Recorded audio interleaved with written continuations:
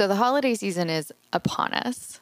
And although it is a time of joy and gathering together of friends and family and all of those fantastic things, it is also a time of increased stress for many people.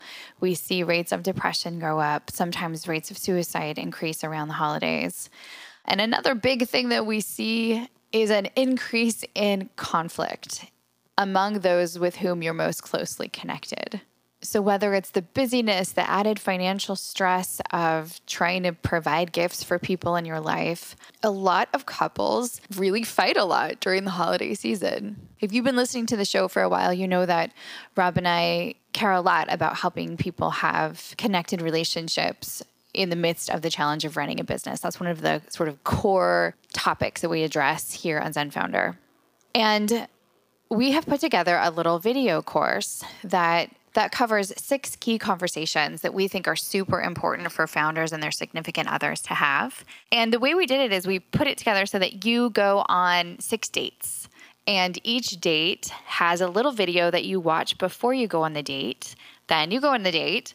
Then you have a set of conversation questions to help guide you into a really intentional, deeper conversation with your significant other. It's not all super serious. It's also kind of fun.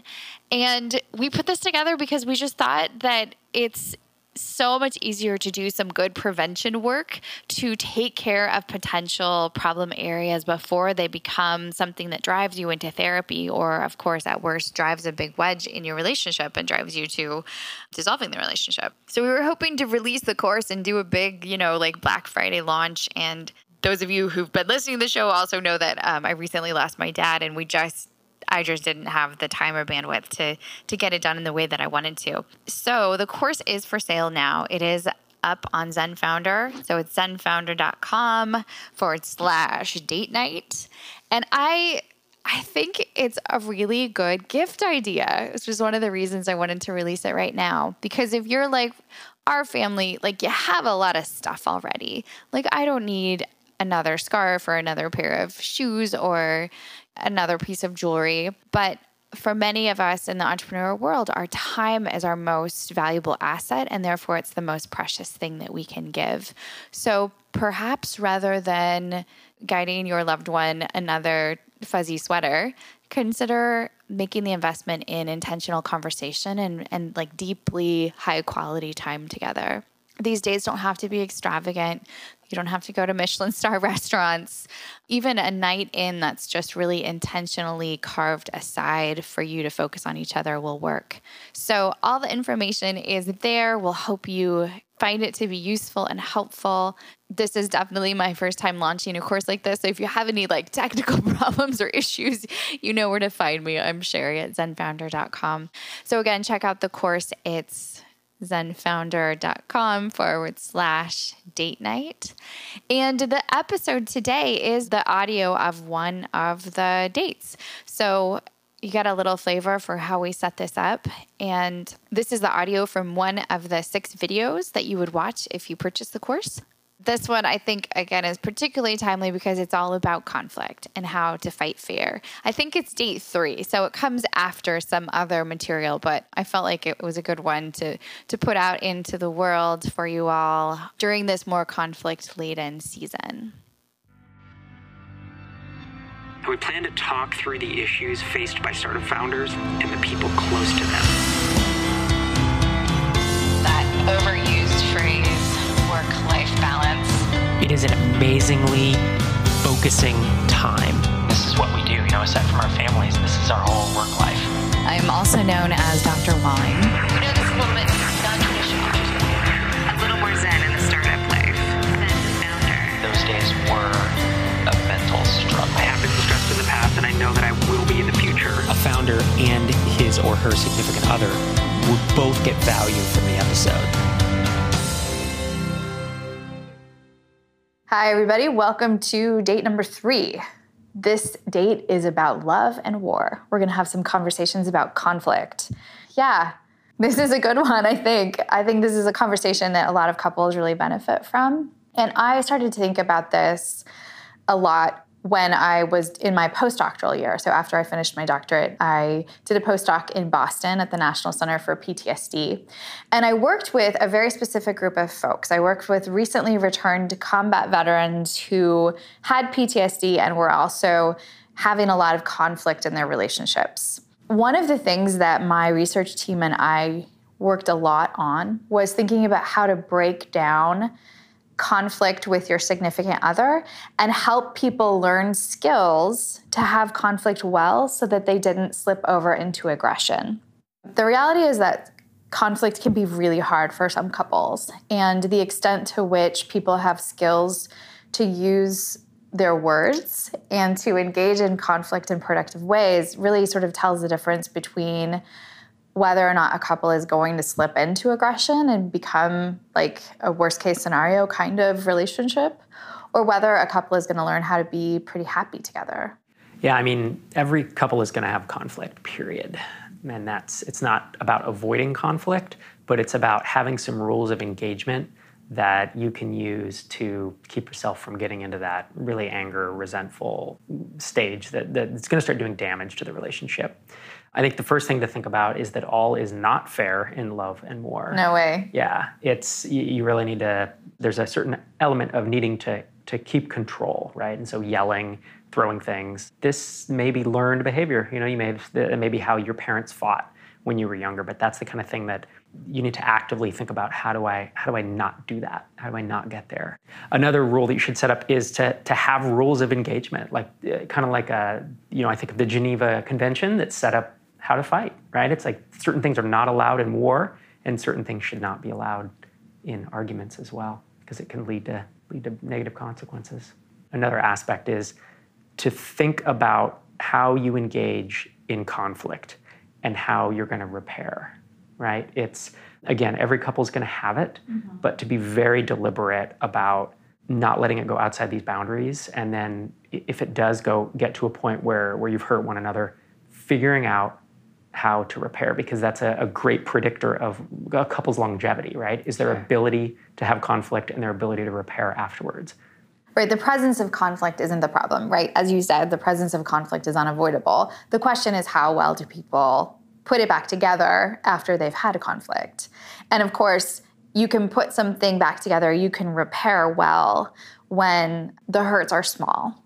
But when the hurts get really big, that's harder to fix, which is why those rules of engagement are important and helpful, because they protect you from really big hurt. Strategies to fight fair.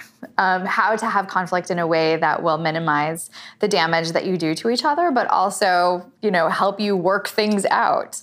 First one is try to have your conflict when you're in a reasonable state of mind. We all have misunderstandings. We all have things where it's like, dude, what were you thinking? You hurt my feelings, or that was sort of a dick move, or like an unkind thing to do.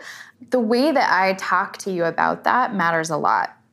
So if you have been hurt, or if you are upset, or if you feel resentment beginning to build inside of you, talking to your significant other when you are not tired, inebriated, really, really angry, hungry, sick, like any of these things, right? Yeah. It's like when you're irritable or irritated. It's like, don't fire off that like impulsive email. Yeah. Think about what you're doing. Realize that when emotions are involved, the tone, the manner in which the discussion happens is really significant. Big time. And so I remember like going to my bridal shower with like my mom and her friends, and they gave advice, and a lot of the women said things like, don't let the sun go down on your anger. And I actually don't think that's very good advice. I think if you're super tired, go to sleep and talk about it tomorrow. My friends Kay and Sean Hesketh, couple that I admire very much, they have like a 3-day rule where you have 3 days to air it out. And you can take the time, you can calm down, you can think it through, you can write a note, you can do whatever you need to do. So keep a short timeline. Don't be like, hey, 4 weeks ago you said something that hurt my feelings, because that's 4 weeks of you being angry and unhappy, and that's just unnecessary. But find a time within a 3-day period where you can get your wits about you and calm down to a point where you can speak effectively about how you're feeling and get your partner's attention. So it's like a 3-day statute of limitations, right? Where like you shouldn't be able to go beyond that, as well as giving someone permission to say, hey, I do need to take a day to think about this. I'm right? not ready to talk about this yet. Yeah. Yeah. Makes sense. Rule for fighting fair number 2, be able to take a timeout. This is one of the skills that I talk a lot with people, especially when passions run high. And lots of founders are, passionate folks. And so I think when we get into discussions and things get really heated and it begins to go in a bad direction, and I don't mean just like, I don't mean only the outlying experience of getting like physically aggressive, but just you start to be mean. You start to like bring up every resentment from the history of your whole relationship. Like it just starts to go in a bad direction. That's a good time to take a time out. And to be able to say, I know we're in the middle of this, but I'm not able to have this conversation in a really helpful way. So I'm going to walk around the block and I'm going to come back in 30 minutes and we'll continue. And so having an agreement with your significant other that says, I'm going to take a time out and then I'm going to come back and continue the conversation are kind of the 2 key pieces. You want to make sure that you communicate, I'm going to come back and we're going to talk this out so that it doesn't feel like I'm just going to slam the door and avoid it, or I'm going to walk away and never come back to it again. Timeouts are really powerful, especially honestly, this is a little bit of a parenthetical aside, but as a parent, the difference between a parent that becomes abusive and a parent that's not abusive is really our capacity to walk away. And so that applies in our relationship too. We can do big damage when we don't learn how to walk away and just say like, I'll be back. We're going to talk about it, but not right now. And so you've used this expression, the 4 horsemen of the relationship apocalypse. Is that am I quoting the that? marital apocalypse. It's so dramatic. But it works for significant others or partners as well, right? Yeah, so this is John Gottman of the Gottman Institute. He knows so much about marriage and relationships. He has an institute named after him, or he named it after himself. Anyway. Life goals. Yeah, seriously. The Walling Institute of Marital Conflict. Wait a minute. I don't think we should do that. Gottman has done a ton of research over the last 30 years looking at how couples have conflict. And he identified 4 things that he termed the horsemen of the marital apocalypse, which again, dramatic. But these are the things that really cause big hurts. So the difference between little hurts and big hurts. The number 1 problematic interaction style that can exist between a couple is when people have conflict or communicate in such a way that they're doing so with contempt. And contempt is sarcasm, it's biting, it's underhanded, it's eye-rolling. But the underlying message is like, I'm disgusted by you. And so contempt is the number 1 predictor of divorce. Wow. When a couple begins to have contempt for one another. And so is it thinking like, if my 13-year-old would argue like this, then that's off. I mean, is that the idea? Like typically it's an immature approach to arguing? It's just such a dismissive approach. Like you think about what it feels like to make the statement, I'm disgusted with you. Mm-hmm. That's not like I'm hurt, I'm sad, I'm angry. Like I am disgusted. I want to spit you out of my life. Right. That's pretty ugly. And I think when you begin to treat each other like that, those are really hard things to repair. Yeah, it's pretty brutal. So yeah, contempt, that's the bad one. Well, they're all bad, but the second one is criticism. And this is really being critical of who your significant other is. Like me being critical of you for sleeping late on Saturdays, which I did in our early years, which is it's just something about you. It's just how you sleep. It's fine. I'm cool with it now. Totally are. But I think when we attach irritation to things about our significant others that are sort of permanent fixtures of who they are and we become critical of them, that's a no-win situation. Mm-hmm. So that's number 2 horseman of the apocalypse. Right, and that criticality turns into nagging, right? It turns into just saying the same thing over and over about something that perhaps the person can't or really isn't willing to change. And it's like learning to let that go. Yeah, it's just stop biting. It's like the chihuahua. Yeah. All right, number 3, no-go zone or problematic conflict style is defensiveness. And this is an inability to really own your part in a conflict that's happening. And all of us struggle with this at some point. All of us want to like win the argument, especially if we're sort of high achieving people who are used to being right and successful. And not being able to say, okay, here's how I contributed to this, makes it very hard for there to be a repair. Yeah. The other thing that's really hard to repair, and this is the fourth one, is what Gottman calls stonewalling, which is just an emotional shutdown. Your partner's upset, they're angry, they're hurt, they're sad, and you're just like fully non-engaged, detached, you're a wall. And it feels really crappy to be upset and reaching out to your partner and getting nothing back. So that's a big hurt to try to fix. It's a big hurt to try to restore. Right. That's why it's one of the four horsemen, right? Yeah. These things. I imagine these are all predictors of divorce in one way or another. Yeah. And so I think that the idea then is how do we avoid getting into the, allowing the four horsemen, any of them, to come into our lives, right? Or into our relationship specifically. And it's having these no-go zones. It's having some rules of engagement, like we talked about earlier, and then having these no-go zones of don't allow your conflict to enter this realm. So we talked earlier already about like don't talk, don't discuss hard things when you're distracted, when you're hungry, when you're tired, or when you're not able to listen.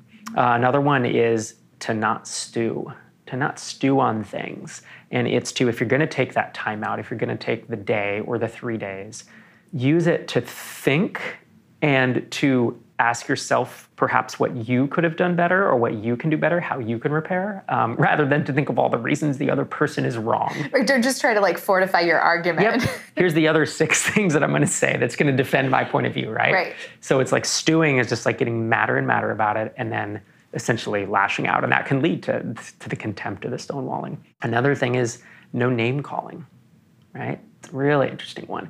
And I've found this with our kids where it's like, it's so much more reasonable if they're playing a game and one of them thinks that the other person cheated, that saying you cheated is one thing.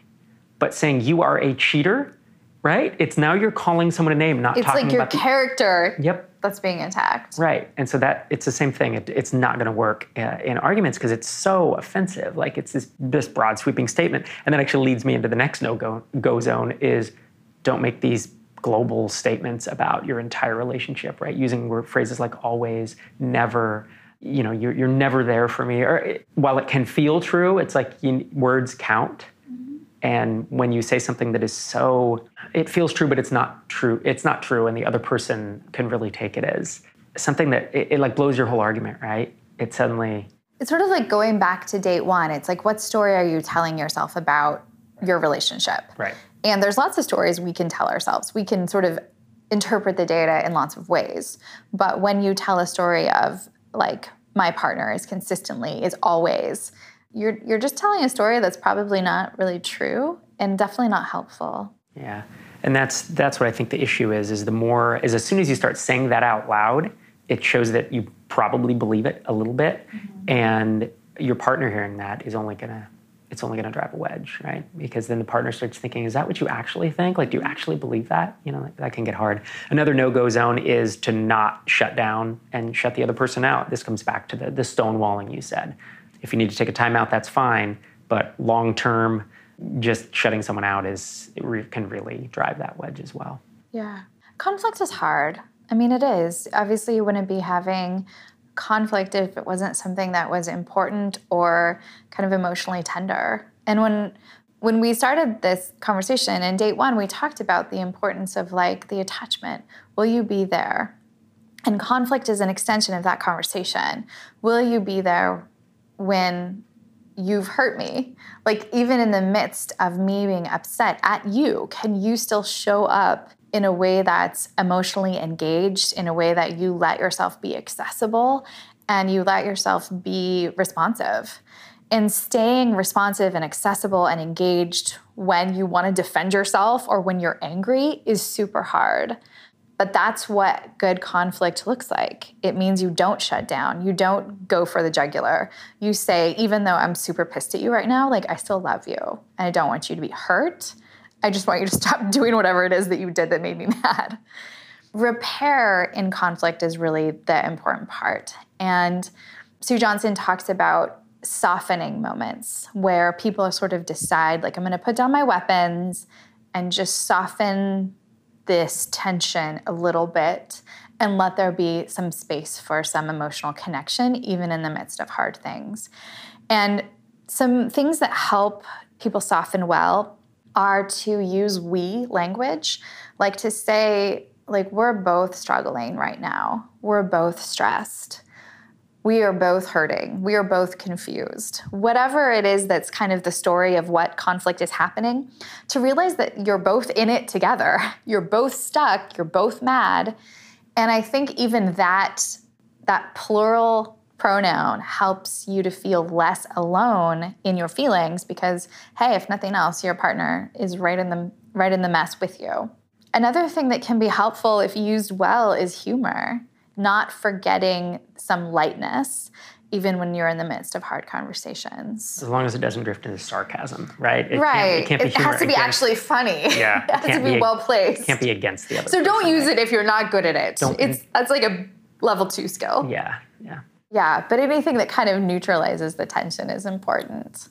Things where you're communicating that you're giving your partner the benefit of the doubt, like to say, I know you probably didn't mean to hurt me. And I generally believe that about you, that you don't mean to hurt me or you don't mean to make me mad. So even beginning the conversation with that, like, hey, I realize this probably wasn't intentional, but this is what happened and this is how it felt. So we still have to deal with that.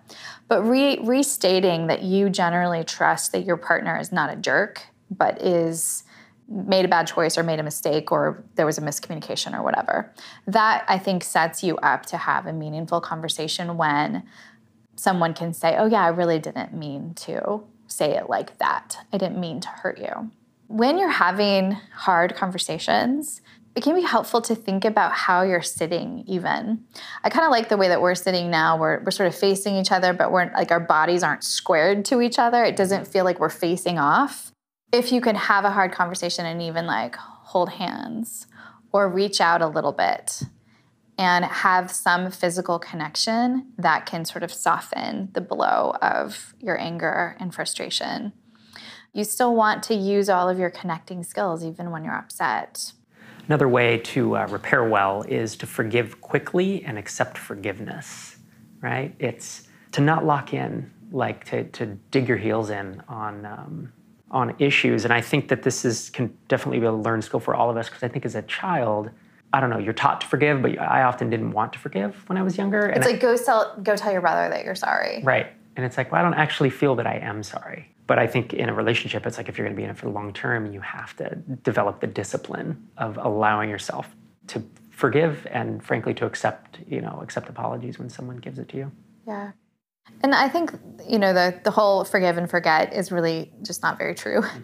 But I think we can decide, like, I am going to decide not to carry this anymore.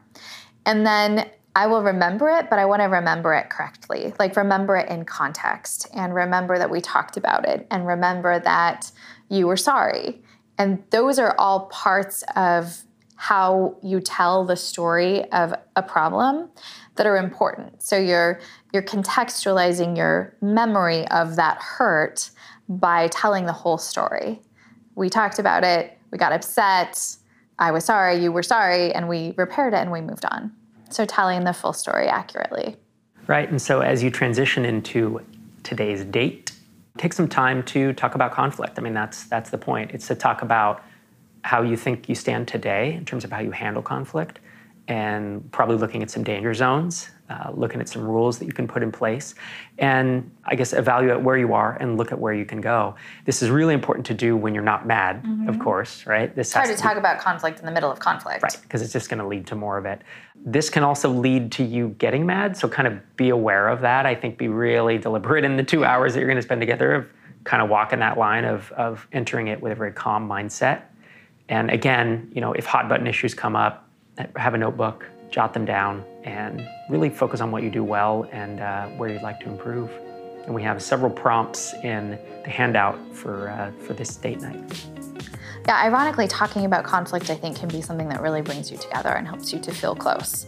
So that's the hope for this date, and we hope you have a great conversation on your date tonight. Hey, we hope this material was helpful to you. Please consider purchasing the course for yourself and the one that you love. I think it is a great holiday gift because it's this investment in 6 dates together, in this set aside time for connected conversation that will help deepen your relationship and also help you have a little bit of fun. We've really worked hard to bring together some rich psychological material and combine it with our experiences being in the entrepreneurial world for the last almost 20 years. So check out zenfounder.com/date night. Talk to you guys soon. Thanks for listening to this episode of Zen Founder. Our theme song is A New Beginning by bensound.com, used under Creative Commons.